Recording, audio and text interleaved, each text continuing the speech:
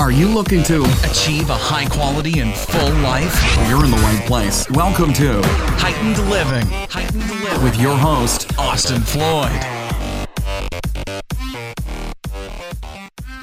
What is going on? So in this podcast, I talked to Ian Lenny from Open Sourced. And me and Ian have known each other now for the past couple of years. So it was definitely good to catch up, for him to go into his story, how he's in the military doing dropshipping, how he got started from reading Tim Ferriss's 4-Hour Workweek and actually got Tim on the phone at one point using some of his tactics. Tim used some of the tactics back to defer the phone conversation. And honestly, there's just a lot of really good stuff going on in this podcast. So if you're interested in anything about the new economy, finding jobs, and what Ian's doing over at Open Source, then you're really going to love this podcast, because we definitely dive into a lot. And one of my favorite things is we talk about efficiency, time, and just the way that learned helplessness is taking on our society today. It's really a problem, and it's something that needs to be addressed. And it's one of Ian's higher leverage learning things that he's trying to combat in today's society. So I think you're really going to like this one. Thanks for listening, and make sure to leave a review on iTunes. It really helps. Every single review counts. And I'm going to start reading the reviews off in future podcasts. So we will talk soon. And I think we're recording. What's up, Ian? How's it going? It's going well. We weren't talking before this at all, so this is just a cold introduction. Cold intro on the mic, yeah. Cold intro. This isn't normally how I go contact other people.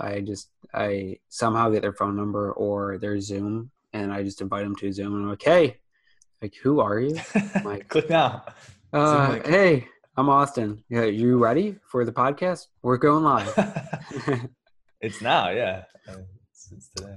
But no, thanks for coming on the podcast. And at the beginning, I really wanted to start with your story, Ian, because you got such an interesting story.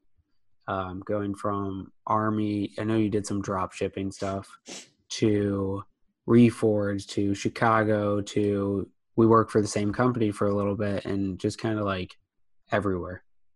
Yeah. So, all right. So I could take this a number of directions, the life story. Let's go. My plan is to do the story of how marketing weaved its way into my life, yeah. etc. Okay. Yeah, let's do it, man. So actually, it really started when I was 19.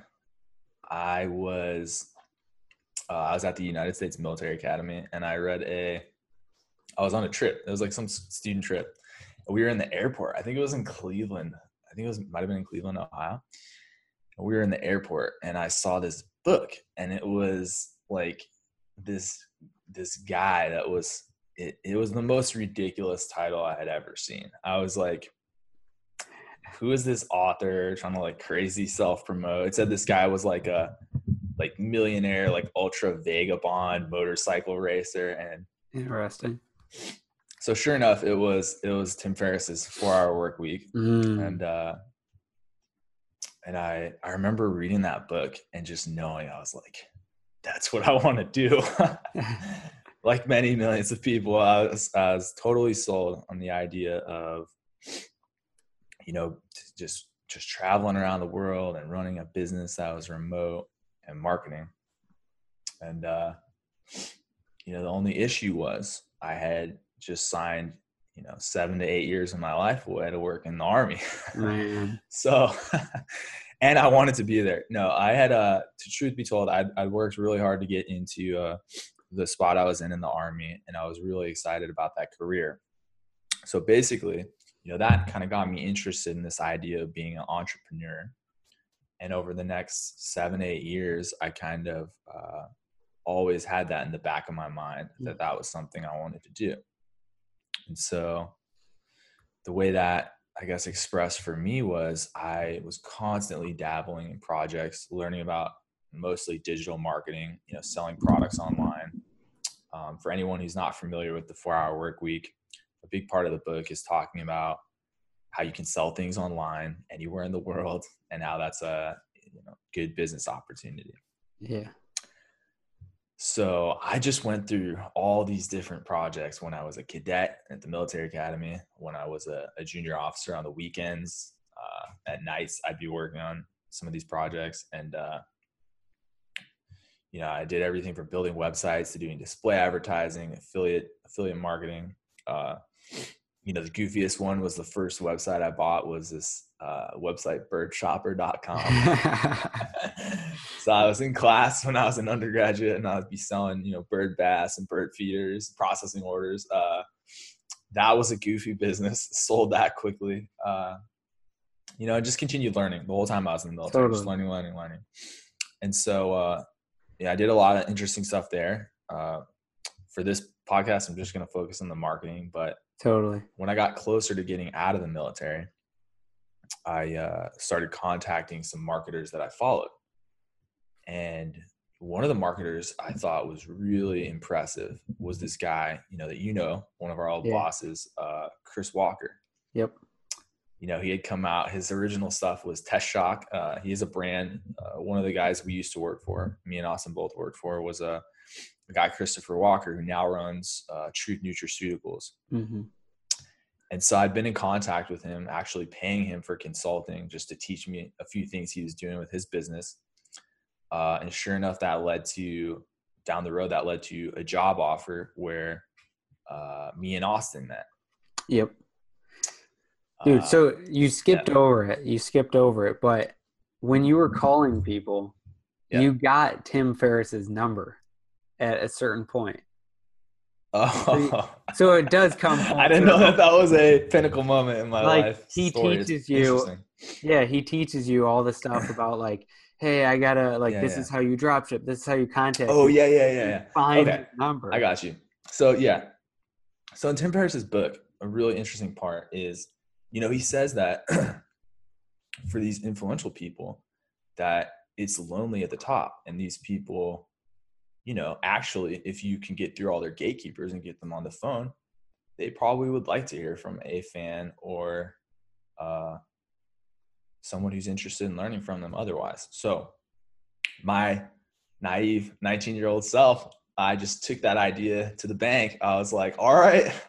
And so I somehow got one of his numbers at the time, and I gave him a call, again, not knowing anything about, doing business outreach or anything. I was just like, all right, and called him. And it was hilarious because all the techniques he talks about to get off the phone or get away from people, he did to me on the phone.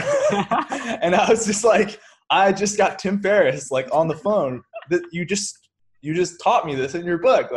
One time he was like, I'm at a bus stop, I'm about to leave, it's false time constraint, and it was just hilarious. So I still was very excited to have his technique had worked. So yeah, exactly. Thanks Tim. But it was hilarious. Yeah, it was pretty fun. So we were talking about this is where we met Christopher Walker. You had him as a consultant. Now you're working for the same company as or we were working for the same company at the time. Yeah. So me and Austin worked down in, so that company was down in Florida. We worked there for a little. Mm-hmm. Austin stayed at that company. I left, started up a couple other things. And again, this was 2015, right as I was about to get out of the military. Yeah. Mm-hmm. Mm-hmm. Yeah, man. That was you were there 6 months. You were basically there the whole time Carter was there. Yeah, just about. Yeah, I think. Yeah, and then so that's kind of an interesting story as well. So when me and Austin first started working at this, it was basically a startup company, a digital media, a lot of stuff in men's health. Mm-hmm. And I was hired. And I was actually, at the time, still in the military, waiting to get off a contract. Thankfully, at that point, I had a boss who allowed me to take on this second job. So I was working remote as a remote employee for the majority of the time while I was in the military. So there would be days. I remember one time, I think I jumped on with Chris. I jumped on it was a call, some products. We were like Yeah. strategizing for some product while I was picking up some shipments of equipment for the military. So I was like VTCing him on my phone and like my uniform in a van driving to pick up. Yeah. So that was a crazy time. Definitely a good time though. Yeah, man. I mean, a lot to learn. But then you went from there, you went to Reforge. You had a few other awesome little startup gigs, right? Well, I guess Reforge isn't startup. It's pretty massive now, right?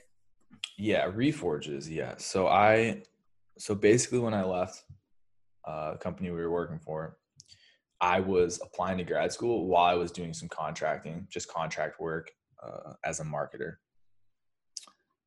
So just mostly helping influencers in the fitness space to get their companies off the ground. I had one buddy I helped with the book launch. And then while applying for some of these contract gigs, I had someone, tell me to go see if I could work for this company Reforge, which is big in it's big in growth marketing. So teaching some of the product managers and engineers at a lot of these big tech companies on how to set up growth teams. So that was a great experience. That was right before I started grad school. I was able to work there for a few months. Learned a ton. Learned a ton from Brian Balfour and Susan Sue, people that run their marketing team. So really fortunate to get to work there, definitely. Yeah, man, that is awesome. And then you got into grad school. Yes. Yeah. So now, as we talked about before the call, now I'm back in school, back out at the University of Chicago, jamming on code, learning a little bit of coding, and still doing contract work on the side. So, yep. So we got to dive into it then a little bit. Like, what's your opinion on school? Like, do you think it's necessary? Do you not think it's necessary? Who should be going? I know we're going for a different route, but I figure it's getting pitched this way. So I'm just going to hit it out of the park. Yeah, definitely. Kind of lobbing you that in the past about school, but I have mixed views about school. Wow, that's a good one. So I have definitely mixed views. I don't think it's for everyone. Given the cost today, it's like June 2018. I think it's for few people, just because it's so prohibitively expensive. Unless you're in the position to have someone, help you pay for it or to pay for it. I think for a lot of people, it's not the best route. In my case, I do have a situation that makes it much easier for me to be attending school. But for most people, I actually recommend a course in self-study and a course in project-based work, whether that's working for free for someone else or for a company or organization they own, or doing projects like the type they have in a lot of these online courses now. So you can kind of build up a portfolio of your own work. Because in my experience, any job that I've applied to, while my past experience has been very important, a lot of the tangible things that I could point to having built or contributed to were more important. So especially for stuff where the companies are dealing with tech products or anything that's online, the expectation is that you can point to your work in some format, and that doesn't require school. I think it's great that a lot of schools incorporate that type of work now. I know here at UChicago, we all build up portfolios in class. We all work on open source projects in the CS department, and there's a lot of that here. But I also know that there's a lot of programs where there's nothing tangible that you come out the end with saying I built that, and I think that's a problem for today's job market. Totally. And like what you're saying, I mean, with going and working for free with someone, a lot of people are like, why would I ever work for free? You're paying to go to college. So you're paying for, the same credentials that are going on your degree, or then you're in college and you get those credentials, or you get the ability to then go work for the person for free because you have an internship where they don't pay you, which is most people that I know and talk to. And so go work for free now, get the credentials. Normally, too, places that you go work for free, you're like, hey, I'll do 90 days with you. If you don't like me at the end of the 90 days, then we'll part ways. But if you do, then you'll hire me as an employee. Or you phrase it a little bit differently. But you could do the same thing. Like, a lot of people don't realize, they're like, oh, I have to go to school because I have to do X. I have to get a business degree. What the go run a business. Learn how business works by doing a business and then talking to someone, because your professor likely doesn't run a business. So why are you learning about business from Theorizer? Mm-hmm. Yeah. I hear that one a lot. And yeah, I think there's a huge difference between the things you have to think about if you're bootstrapping a business and what you need to think about when you're optimizing a business that's already in place. So a lot of people the typical one is people say, like, oh, people that teach business don't know how to run a business. Yeah. A lot of those people, unless they're venture capitalists or former startup founders or employees themselves, they don't have that from the ground up experience. That is very different from optimizing a large company. Totally. In that case, many of those people may have had decades of experience going into big organizations and increasing something about how they do business, whether that's their profit margins or the actual revenue, the growth of the company. But that's very different from you saying, I don't want to work a 9-to-5 job. I want to go start something else. Those are night and day difference. If you want to do the latter, you should find someone that's done that, and that may not be your business operations professor. So yeah, man. Yeah, I mean, this funnels perfectly into kind of like the mentality of open source and finding a job in the new economy. So with that, what is, like, how do you make it in the new economy today, would you say, based on all the availability? We have the internet, we have the ability to learn skills, get programs, courses online, just everything that we can do. It's a whole new ballgame. Yeah, definitely. So this is almost like the origin story of why I started open source. Let's do it. Yeah. So open source is a site that teaches people how to get jobs, mostly focused on jobs in technology, but the same skills you use to get jobs in technology, they're going to be similar for most industries. And if they're not now, they will be in the future. So I think, first of all, a lot of the concepts to get jobs in those industries apply across the board. So open source focuses on helping people to transition into jobs in data science, software engineering, internet marketing, and design, and doing that as a freelancer, a solopreneur, or entrepreneur starting your own organization. And I focus on those jobs because I think they provide the most flexibility for your career path, and they allow you to, as build a personal brand. And I think that's becoming an increasingly important aspect of managing a career, is having personal brand, whether that's being known for your amazing vacation trips to Bali or your, outstanding work doing reformatting HTML code to increase the SEO on a website. It doesn't matter what you're known for, as long as people in your industry that would think about you have a reason to, I think.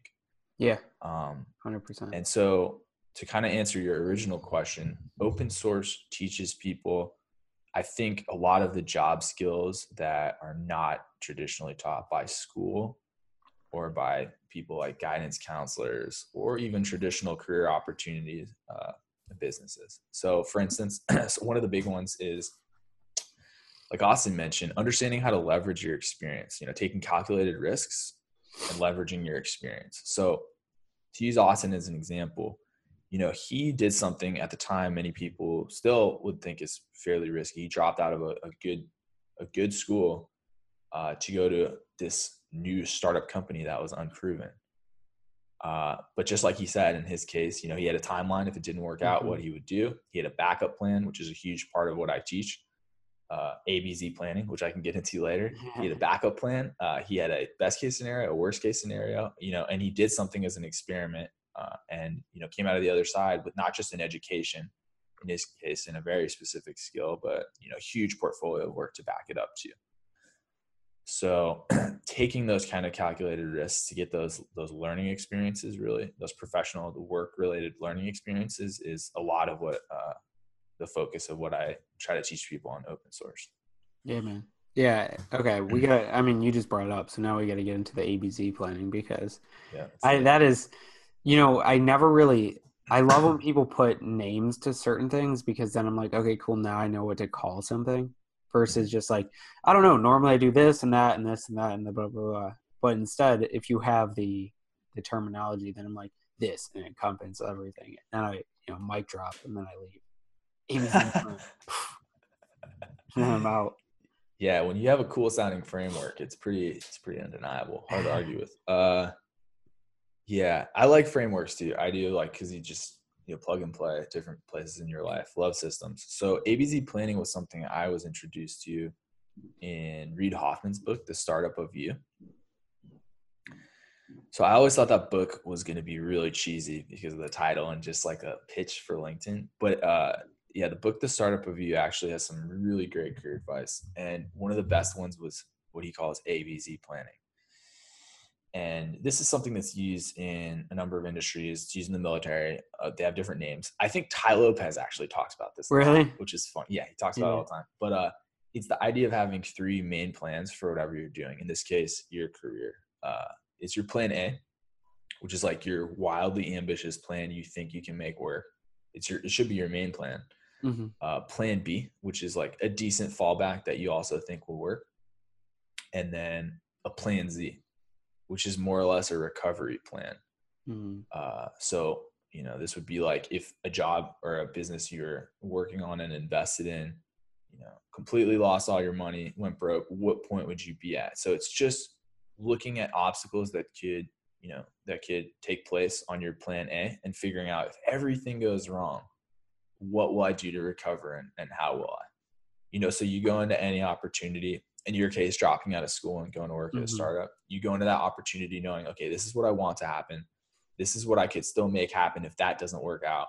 And then this is what I'll do if everything goes wrong. Yeah. And the thing that allows you to do that I think people miss is that is what gives you the confidence to burn all your bridges, to say, I'm all in with this plan. The fact that you've thought through the steps for what might happen and what could happen if things go as bad as possible gives you the confidence to know that there's not really anything that's going to take me by surprise. And Reid gives a lot of great examples for the way people do this. And essentially what it does is allows you to cap your downside on any risk you're taking. And it's a really good way to think about it. It allows you to be much more risky with, in this case, your career, options. Totally. Yeah, I think that is a good way to approach most things in life. I always like to say it's either fuck yeah or fuck no. And also having a plan B normally means you're not going as hard as plan A. But there's a difference between one, in case plan A falls through, then like, oh, well, I'm going to do plan B too, because, maybe one day. Instead, when you focus like all your eggs in one basket, like for me, it was Florida, and I realized, okay, startup, like this is experience I won't get any time otherwise. So wanted it to go right, work for them for a long time. If it falls through, college is always there. I mean, and I would say that for most people, if you're really scared about something, college is always there, and you can always get a student loan that you have to pay back over 25 years because it's way too much money. But yeah, totally. I mean, so let's move more into, you started open source, you got 25 episodes out already. I mean, Ian is, I'll tag him right now as do I want to give, what do you like better, czar, master, or overlord? Heightened Living with your host, Austin Floyd. We'll be right back. Okay, sorry. So where? No, dude, you're good. I'm just talking about you being the czar of. Okay, so we did a quick cut, but we're back. Ian is the czar of cold emails. He can, like, you better hide your email because Ian will find it, and you'll be like, click on it and be like, I wonder. And then you're like, well, I gotta do a podcast with this guy. But he has 25 episodes out on open source. Probably when I launch this, you may have more. So there's tons of content to go devour. But all these different people are helping everyone understand these different ways to access the new economy. Mm-hmm. And I think it's so cool to see all these case studies that you're pulling out of like, yeah, I didn't like my job. I wanted to go do this. Or, yeah, I just started a YouTube channel and now I'm like this. Mm-hmm. And I think you're helping to show people these instances that oftentimes seem so unattainable, mm-hmm. but like clearly are attainable. Especially like you read 4 Hour Workweek, I read 4 Hour Workweek, and that was my introduction into this stuff as well. And I think about all the people who've read it and done something. Not as many who've read it, but there's been a ton of people who've done something, and it's all replicatable. I think it's Tony Robbins is like, if you want success, imitate who you think is successful exactly, and you'll attain the same success. Of course, it varies, but so let's really like, I want to go into a little bit of like your vision and plan of open source and just like how this is going to be. I mean, you have opensource.com. So anybody listening, think about that. He has opensource.com. That's crazy. I know most people don't understand how crazy it is to get URLs, but go look up a word that you really like and try to buy that URL because it's got to be ridiculous. But let's go into open source and really just like how you're seeing it, how the startup scene's growing, and like what, like, because I think you're going to provide so much value through this to these people. Yeah. So there were two main things, and I want to give a shout out to Matt at Engineered Truth because he basically helped me figure out the framework for what I wanted to do for Engineered Truth or for open source, because he had been doing career interviews with professionals in different industries. Engineered Truth's great site, gives people an idea of what all these different careers are. And it was the only thing on YouTube that was similar to what I wanted to do, which was talk to people about how they went from having, a job in a traditional industry to a job in one of these industries that I focus on, or to being an online entrepreneur, which is also, something a lot of people are looking to do. Just start something online. And so he actually helped me brainstorm a lot of what I was going to do for the interviews. And so basically what I do is I find people that have had these transitions, from some type of what most people would consider a traditional job to, being a freelancer, solopreneur, entrepreneur in one of those 4 industries I mentioned, or, just a full-on online entrepreneur. Yeah. And like you said, like as Tony Robbins and all these people say, you can find someone that's doing what you want to do and learn from them. The problem that I've found though is in specific industries, there's a smaller amount of people that are doing what you want to do based on your demographic. And it's kind of hard to envision yourself doing something if there's no one that, talks like you, thinks like you, looks like you, that's doing that thing. So what I try to do is get a whole range of people doing quite a few different types of online businesses, and just talk about, how they made the transition. That's what we really focus on, is their decision point, how they transition. And the reason I like to do that is because if anyone watches the channel, sees a few of these interviews, they're going to start to see some serious overlap and some consistencies that all of these people are talking about. And they're all people who are at a level of success that they want to be at. So, I've interviewed people from like Nick Robinson, who is the CMO of Quest Nutrition, to like Lollapalooza, who's a crafts. She's a DIY crafts expert, already raised 4 kids, had a whole like 5 lives.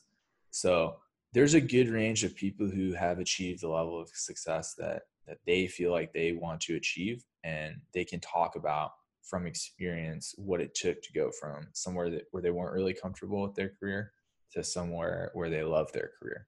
Yeah. No, I think it's so important for people to be able to put themselves in someone else's shoes. Exactly what you were saying though. And I normally don't think about this, but until you see someone who's like you in a position, it is very hard to imagine yourself in that position. And I think that's why, like, when you watch movies, like, certain people identify with certain characters, and then you're like, how could you identify with that character? And they're like, they're just like me. How can you tell? You're like, okay, whatever you say, man. Sure, dude. But, that brings into the point of, like, Ian, you're one of the most well-versed in startup knowledge. How everything. I mean, I remember when we first met, we were in that house in LA or Malibu. And you were reading this massive book. I think it was like 800 pages. It was like the startup manual. It was like everything. It's Steve Blank's The Startup Owner's Manual. Yeah. Yeah, I was like, what the hell? And you're like over there, like taking notes and like really like, I'm like, I don't know any of this stuff. And like still to this day, you say like certain terminology or words, and I'm like, yeah, it sounds important. I'll definitely put that in an email one time. People will be like, whoa, it's he's got the one thing it's going. It's crazy. Mm-hmm. But, I wanted to dive into a little bit about the startup scene and like what you're seeing with it, where you think it's going to go. And I know this is coming from like a bird's eye view position, but I think you do have a lot of knowledge around the way that things are operating. And I know we've talked about blockchain a lot. We've talked about learned helplessness and how like a lot of times it just seems like things are growing so out of control that we don't know what to do. So you started with the startup scene and then said things are growing so out of control that we don't know what to do. So I feel like we could focus on either of those. Which one? Let's go. Let's start with the startup scene, and then let's dive a little bit into the learned helplessness, like where society's going type thing. Yes. Yeah. So the startup scene. So I kind of got into startups and specifically technology startups when I was maybe the second year I was in the military. I just started listening to Startup School, Y Combinator Startup School podcast. And then a few years later when Peter Diamandis started doing his Exponential Wisdom podcast, I started listening to it. And I guess I just started realizing that the advancements these big technology companies were making, or even some of the startups trying to work on these revolutionary technologies, were really pushing the direction of, our world, I guess, more than any other singular force, I guess, that I could think of. It seemed like the direction of technology was the direction of the world. So I figured that learning about it would be, important. So I do think I pay more attention to technology than a lot of marketers, in Silicon Valley or in any technology circles. I certainly wouldn't know very much compared to any of those people. But, I was fortunate enough, like I said, to get to work with some really interesting people, especially the short time that I worked at Reforge. One of my bosses she was a VC, had worked in a number of direct marketing companies as well as at a number of technology companies. And that kind of made me realize also that I think there is a big gap between people that do hardcore funded startups and regular non-funded entrepreneurial companies, bootstrapped companies. And it's always seemed to me like there's this false divide based on the cultures that occupy those two types of business communities. And I always thought that was a shame because it seemed like both communities had insights that the others weren't really, I guess, privy to. And if there was more talk back and forth between a lot of some of the learnings from these funded companies and the learnings from these bootstrap direct marketing companies, it would be a pretty fruitful relationship. So I've always been really interested in what direct marketers are doing and people that are playing a longer game, trying to develop a technology and a market for that. So I think it's important to pay attention to both communities. Yeah, I think both are definitely. I mean, because if you don't know where things are going, then how do you know how to market them? Because you got to be looking for the future. But I want to circle back because you were saying that technology is what's paving the future, or at least the way that you've seen it is like these major companies that are growing, all these different technologies are growing, all these different things. That's the way that a lot of the world is moving. Is like, oh, they create Airbnb, and now people are going and they're living all over the world and just, you visited us in Colorado. We were just jumping from Airbnb to Airbnb. We didn't have to own a place. We could just rent. It was cheap. It was easy. In and out. There's no paying for gas, electricity, any of that stuff. And the availability for that is like literally global. So now people can hop around the world in a sense, right? You still got to have a passport, visa, whatever, all the BS. But on top of that, with technology changing stuff so quickly, I think that is the introduction and the bridge to this learned helplessness that we're seeing all the time, which is like people like, I just don't feel like I can do anything. And I think it's that like people are comparing themselves, one, to these like crazy people who are creating crazy things. Like, one, you're in a competition of your own. Like, you're only against yourself yesterday. But two, I think it comes down to, and I know this is what we were talking about, people don't want change. They're scared of it. And I think that a lot of times is driving these erratic emotions in learned helplessness and things. Yeah, I think I like how you said that, people are comparing themselves to these ridiculous people. Because I think, focusing on that, it's the best, I think, in history to be able to focus on your own progress. And it's the worst time to, focus on comparing yourself to others. I think a lot of that just has to do with the tools that we have now. If you jump on, your Instagram feed or your Facebook feed, you're going to feel pretty bad about yourself, most likely. There's a lot of cool stuff people are doing all over the world. There are people that have achieved more than you in a specific domain or whatever. But I think in terms of your ability to progress your own life and your own goals, this is like a magical time.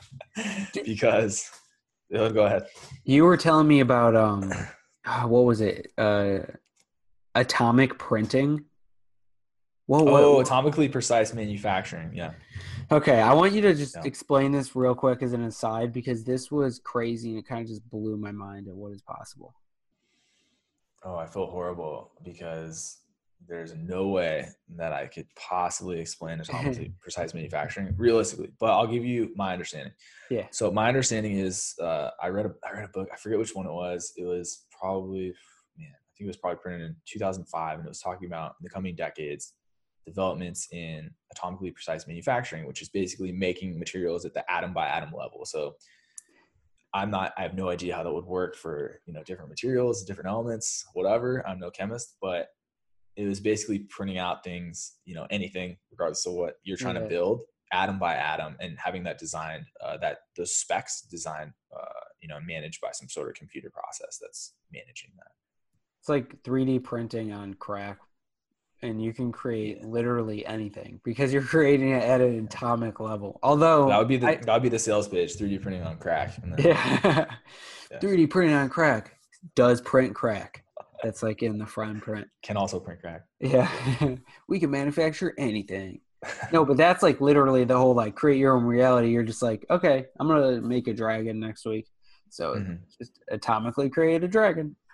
Like, I think that's really interesting because it's funny too. This really made me sensitive to this, working in the military and living in so many small towns all over the U.S. Living in Oklahoma, North Carolina, Georgia, all over, and just seeing the disparity, even with the internet, and everyone can potentially see the same things.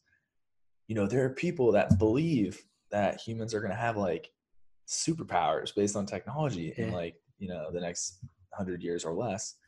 And there are people who don't want any more computing technology at all. And they have no idea that other people actually believe that these crazy things like that are going to be around. I think that's so interesting. Yeah, man. I always think about that gap where it's like nature and technology are moving so far away from each other that we either have to incorporate them with each other, which I think would be the best bet, because then technology's cold, nature's warm. It's like that duality, the zen that you always need, the middle. Or you just fucking create technology so crazy that it just hops a level, and like all the diseases that technology is creating, it just cures too.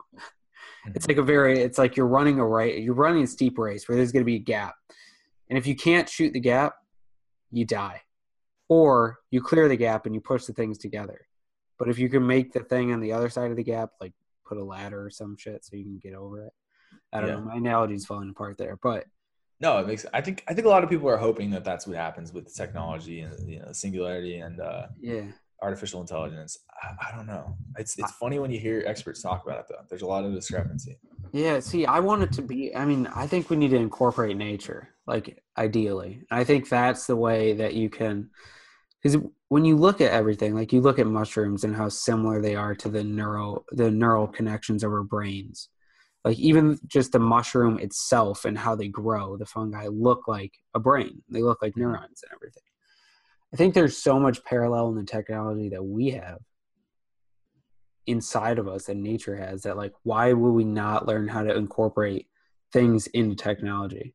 I mean, into nature, technology into nature versus creating this whole new artificial, non-organic thing that is way harder to control. It's way harder to do everything than like, hey, I'm going to go like program X or Y, or like this new thing only works if it's in soil and it's good soil and it's organic, clean soil, you know? I mean, it can be less efficient, but sometimes like efficiency is just a BS concoction that we compile in our heads. Cause in the end, where the fuck are we trying to get to? It's like grow. It's like, where are we? At a certain point, you're like, what do you mean by that? I like that though. What do you mean? I want to ask you about this. You said efficiency. Sometimes efficiency is like this BS. Yeah, because so I'm reading this book right now, Solve for Happy. Mo Gauda, I think he was one of the lead engineers of Google's algorithm. But his son died during it, and so he had this huge questioning. And the book's like the algorithm for happiness, kind of. But he's trying to figure out all this stuff. And when you think about efficiency and what it is, right? We need to be more efficient with time. We only have so much time. All this stuff. Efficiency is a great way to make it so you never really experience time, in a sense. You know, like meditation, you can't be more efficient at meditation. There's a reason for that. I mean, you could, okay. You can get into it with Brain FM. You can do these certain things which put you in a better meditation. But the point is, meditation is this uncoming of the mind. It's an unraveling of thoughts. It's a like going inside and deep experience. And 5 minutes can feel like 10 hours, or 10 hours can feel like 5 minutes. And I think a lot of times we just associate efficiency solely with time. And I think that isn't true. I think efficiency can be measured in a lot of different ways. The definition of efficiency probably does have time in it, but you know, I'm not going to knock the definition. So what do you envision when you say efficiency? Like to me right now, it sounds like you're talking about when somebody's like almost trying to rush things. Yeah. I think efficiency comes from that adrenalized scarcity. We don't have that much time. We don't have that much. I just don't know where the person's going at the end, you know, like because a lot of people don't think about like really long amounts of time, and reading The Clock of Long Now really taught me to think like 1,000, 10,000, 100,000 years from now, like where are we going? Are we just trying to get off this planet? Like what's the efficiency that you're doing now besides giving clarity in life? Because I love Jocko Willink and the discipline equals freedom. There's a lot of points in life where like, if you're set and you have your routine, you know what you're doing, you know you go to sleep at this point in time, then you do have freedom because you don't have to think about all that clutter.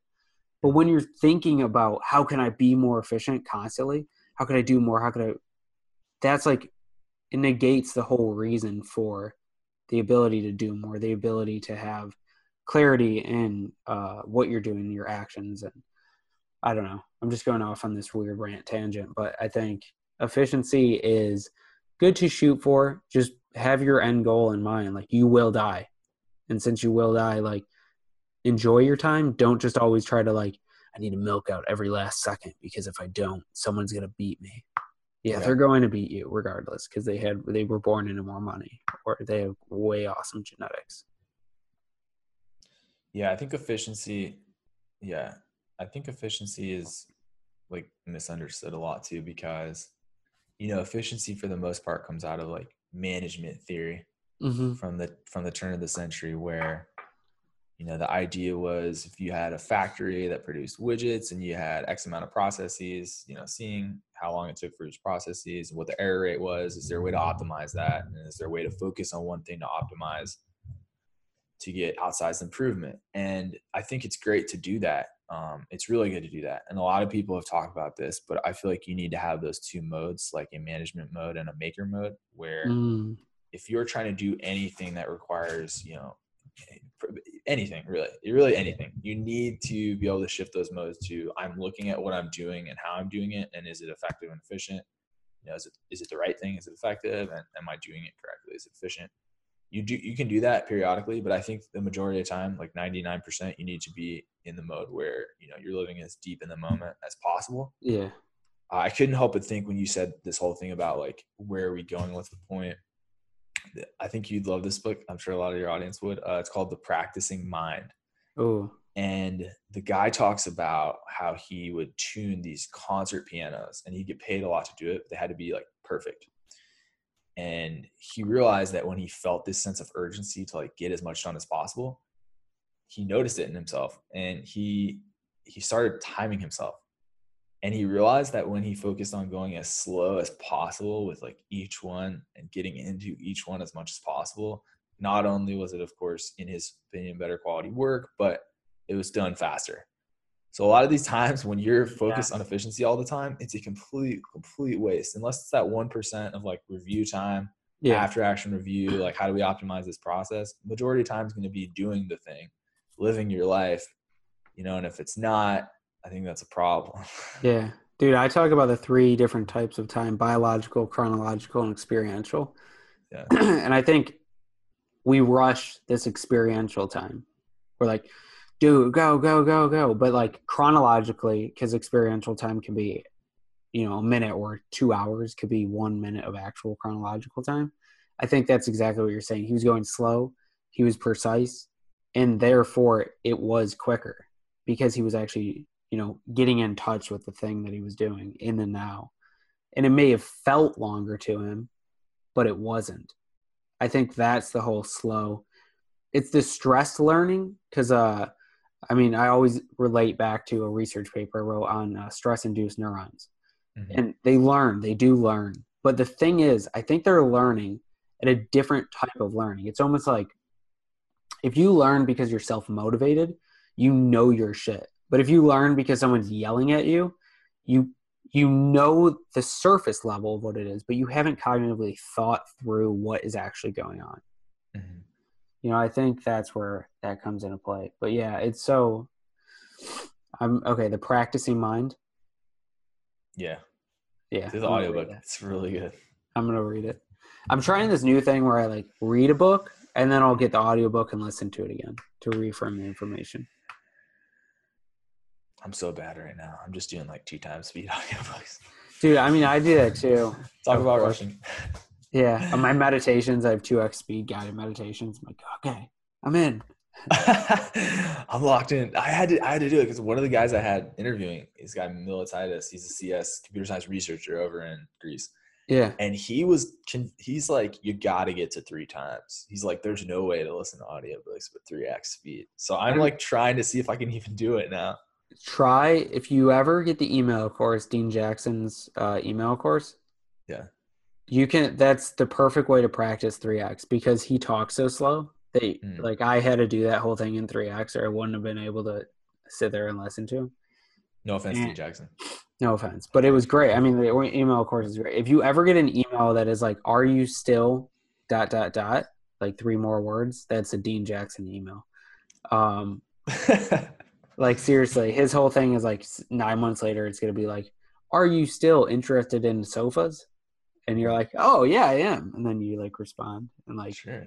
The rate's ridiculous. But so Ian, we got to jump into it. What is your higher leverage skill? And that's some type of skill that you've learned in one aspect or a mental thinking paradigm or anything that allows you to get more done, to see more things. That could be pattern recognition. It could be learning to learn. It could be mastering breathing, but some type of skill that really helps you across most fields. Yeah, pattern recognition is a popular one. I almost feel like it's so all-encompassing that I can't say that's a skill just for me that's particular. So I'm going to try to use something better. I think pulling I guess related threads out of people's lives, finding touch points to relate to people on. I think I Hmm. would say that's my my most important higher leverage skill, Yeah. because it allows me to be more effective in like a lot of different social and Yeah. So we professional didn't environments. we didn't dive exactly into how you do the emails, but like Mhm. one of the ways, because Ian was teaching me how to do cold emails, and one of his strategies really is to go and understand that person. Like, who are they? What do they think about? Because like, we see these, exactly what you were saying with Tim Ferriss, where he was like, these people at the top, they're lonely. Not necessarily that they're lonely, but more so that like they're people too. And so they're thinking about this thing, or they have this cool quirk, or they like this one thing. And like, if you understand that about a person, you really talk to them like they're a person and not like they're a high and mighty God, then they normally will respond. Like, you'll be able to get a better connection, a personal connection, versus just like a shallow networking type thing.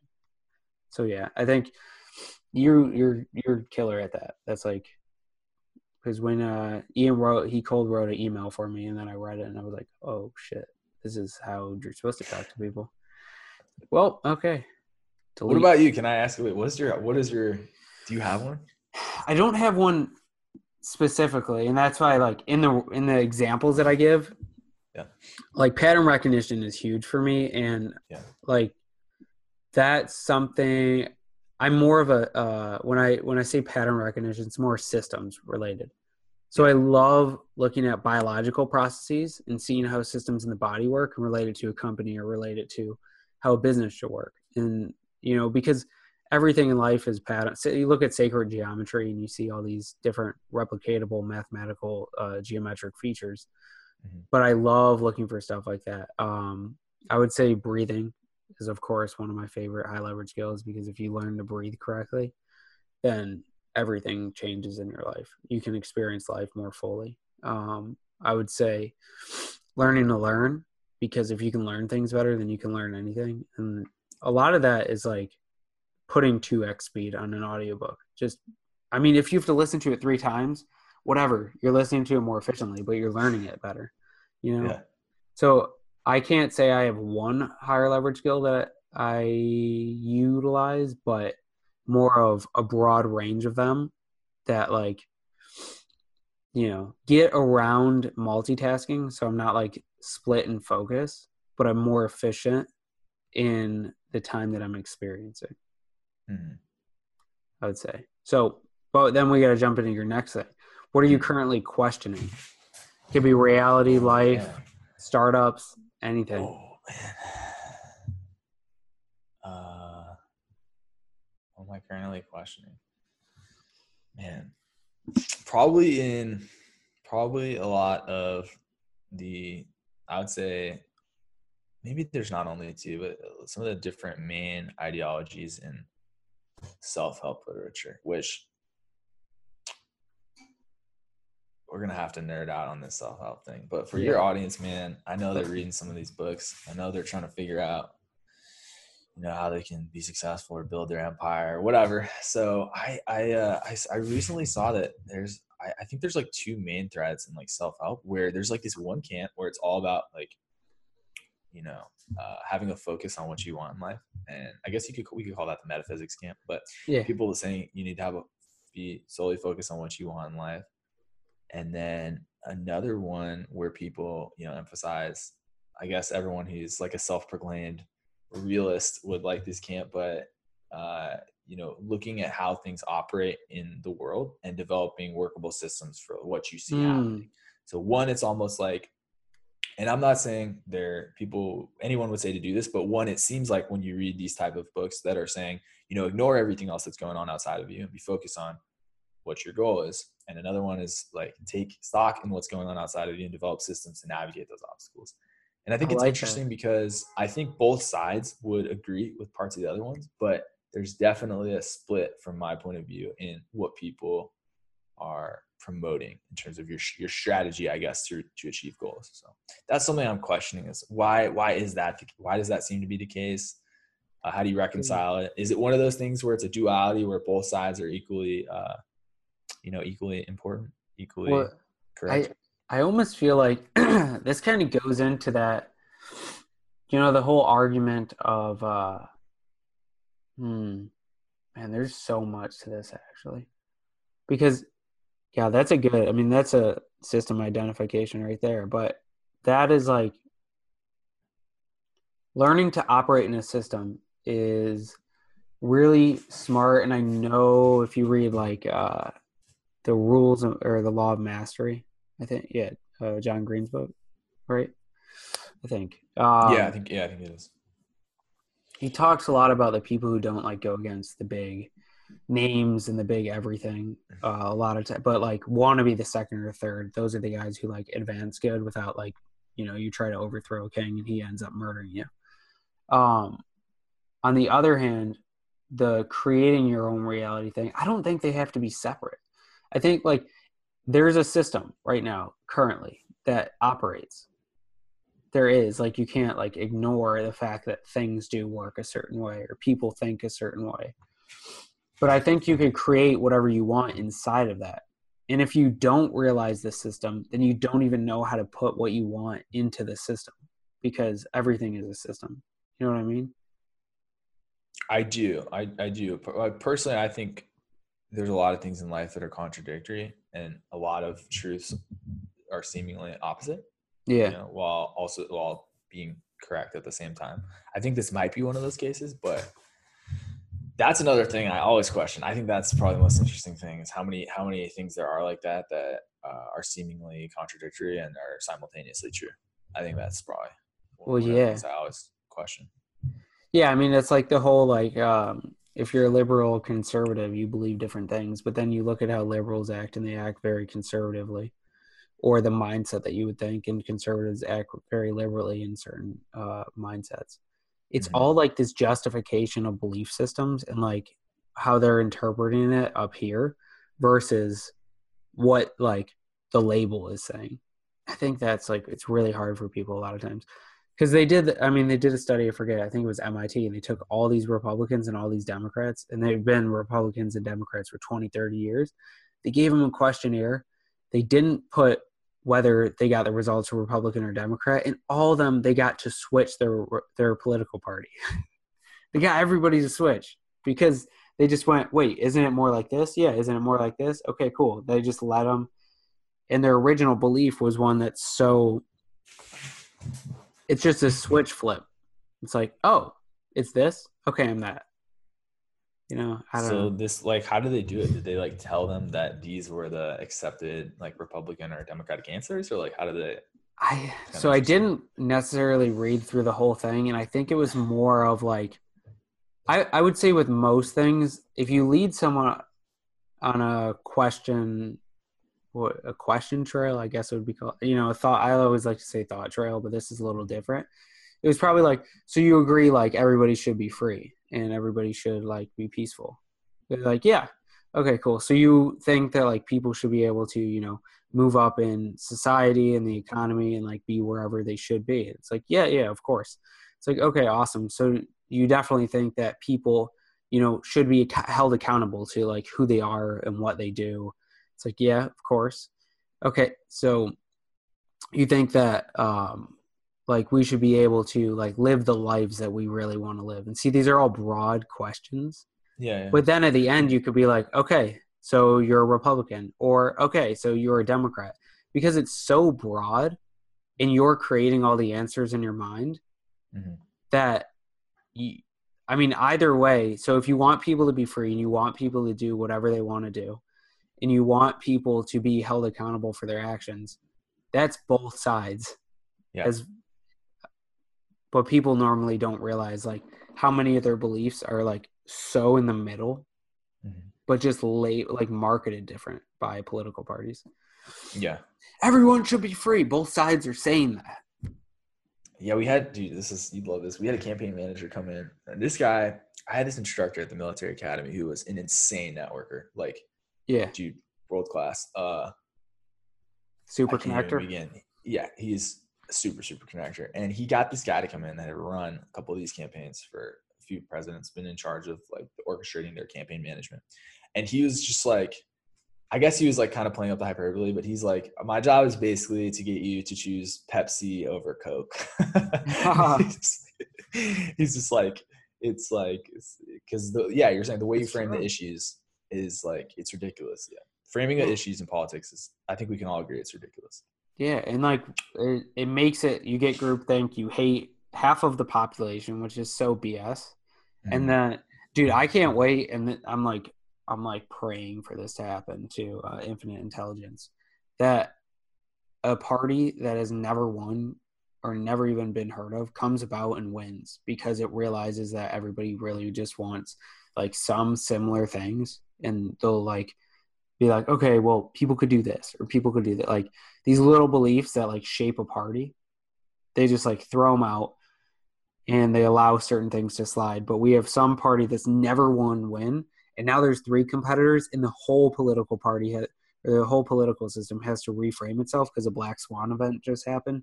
We need to realize, how can we restructure society because there's multiple parties, and finally people start to like each other again versus becoming more like increasing the dichotomy and like, I hate that guy because he likes X or Y, when it's like, you don't actually hate him. He's a good guy. He does whatever. But, you know, as long as he's not a pedophile like most politicians.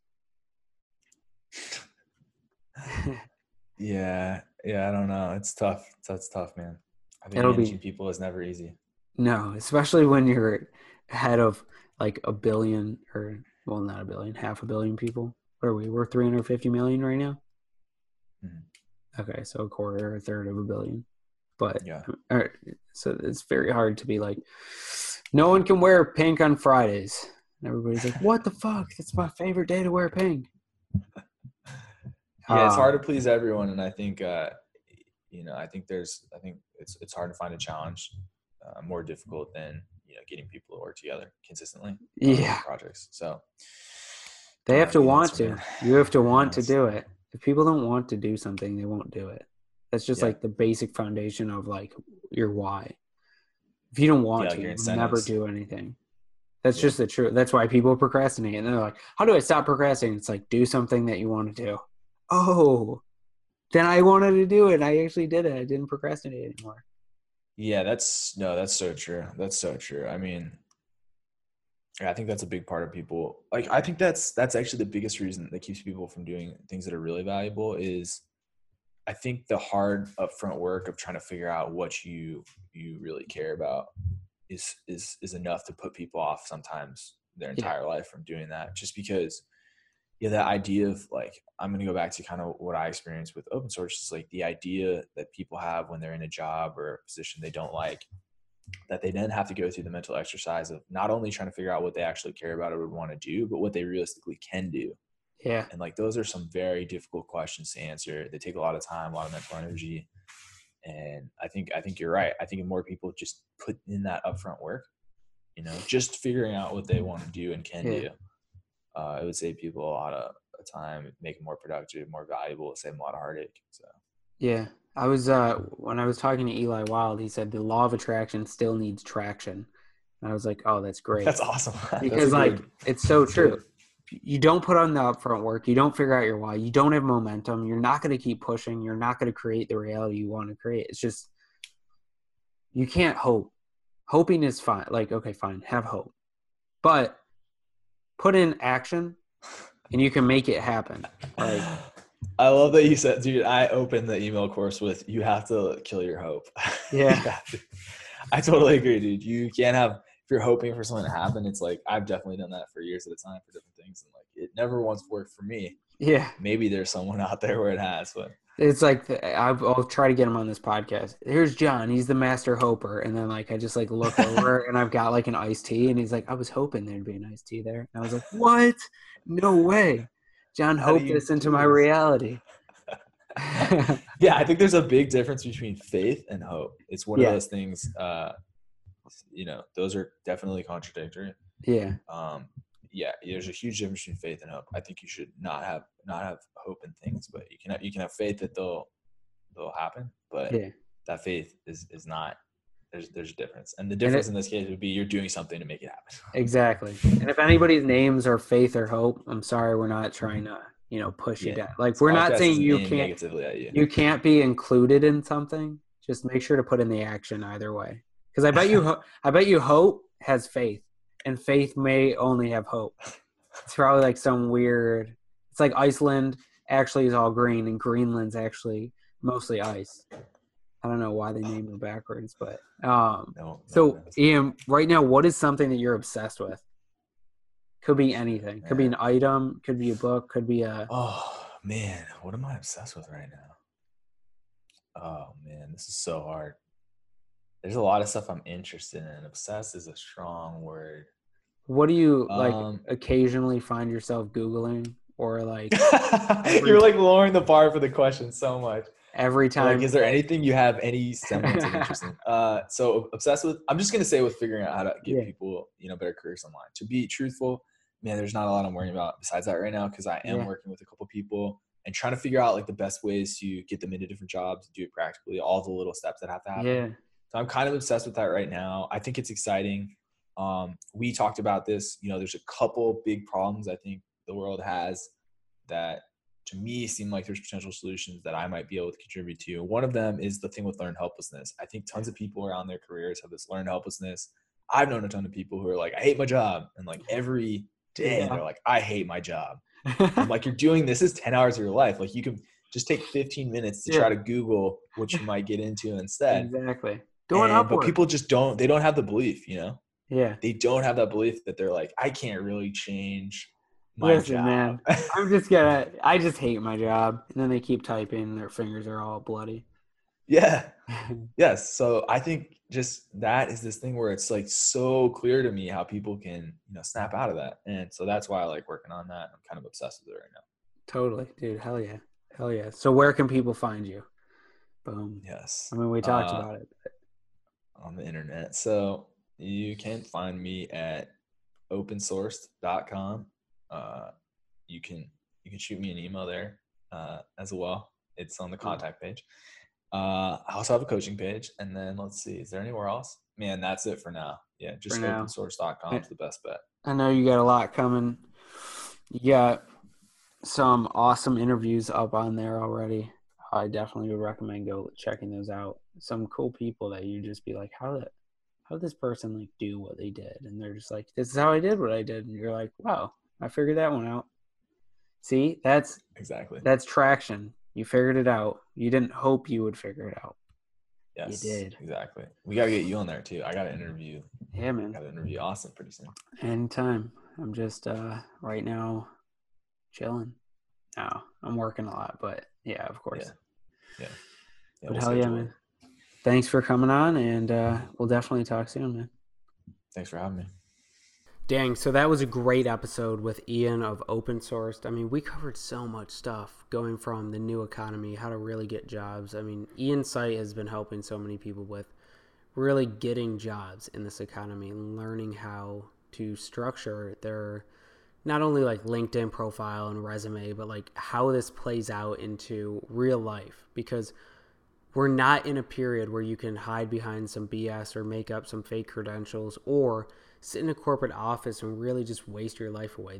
This is the time to go get a job, to go get the job you want, create the area you want, and be that entrepreneur, that solopreneur, that whomever you want to be. So again, if you haven't yet, leave a review on iTunes. We're going to be reading them off in the next episode. And I just want to thank you again for listening to this. And we'll be coming out with some new episodes real soon. So hope you're excited, because I am.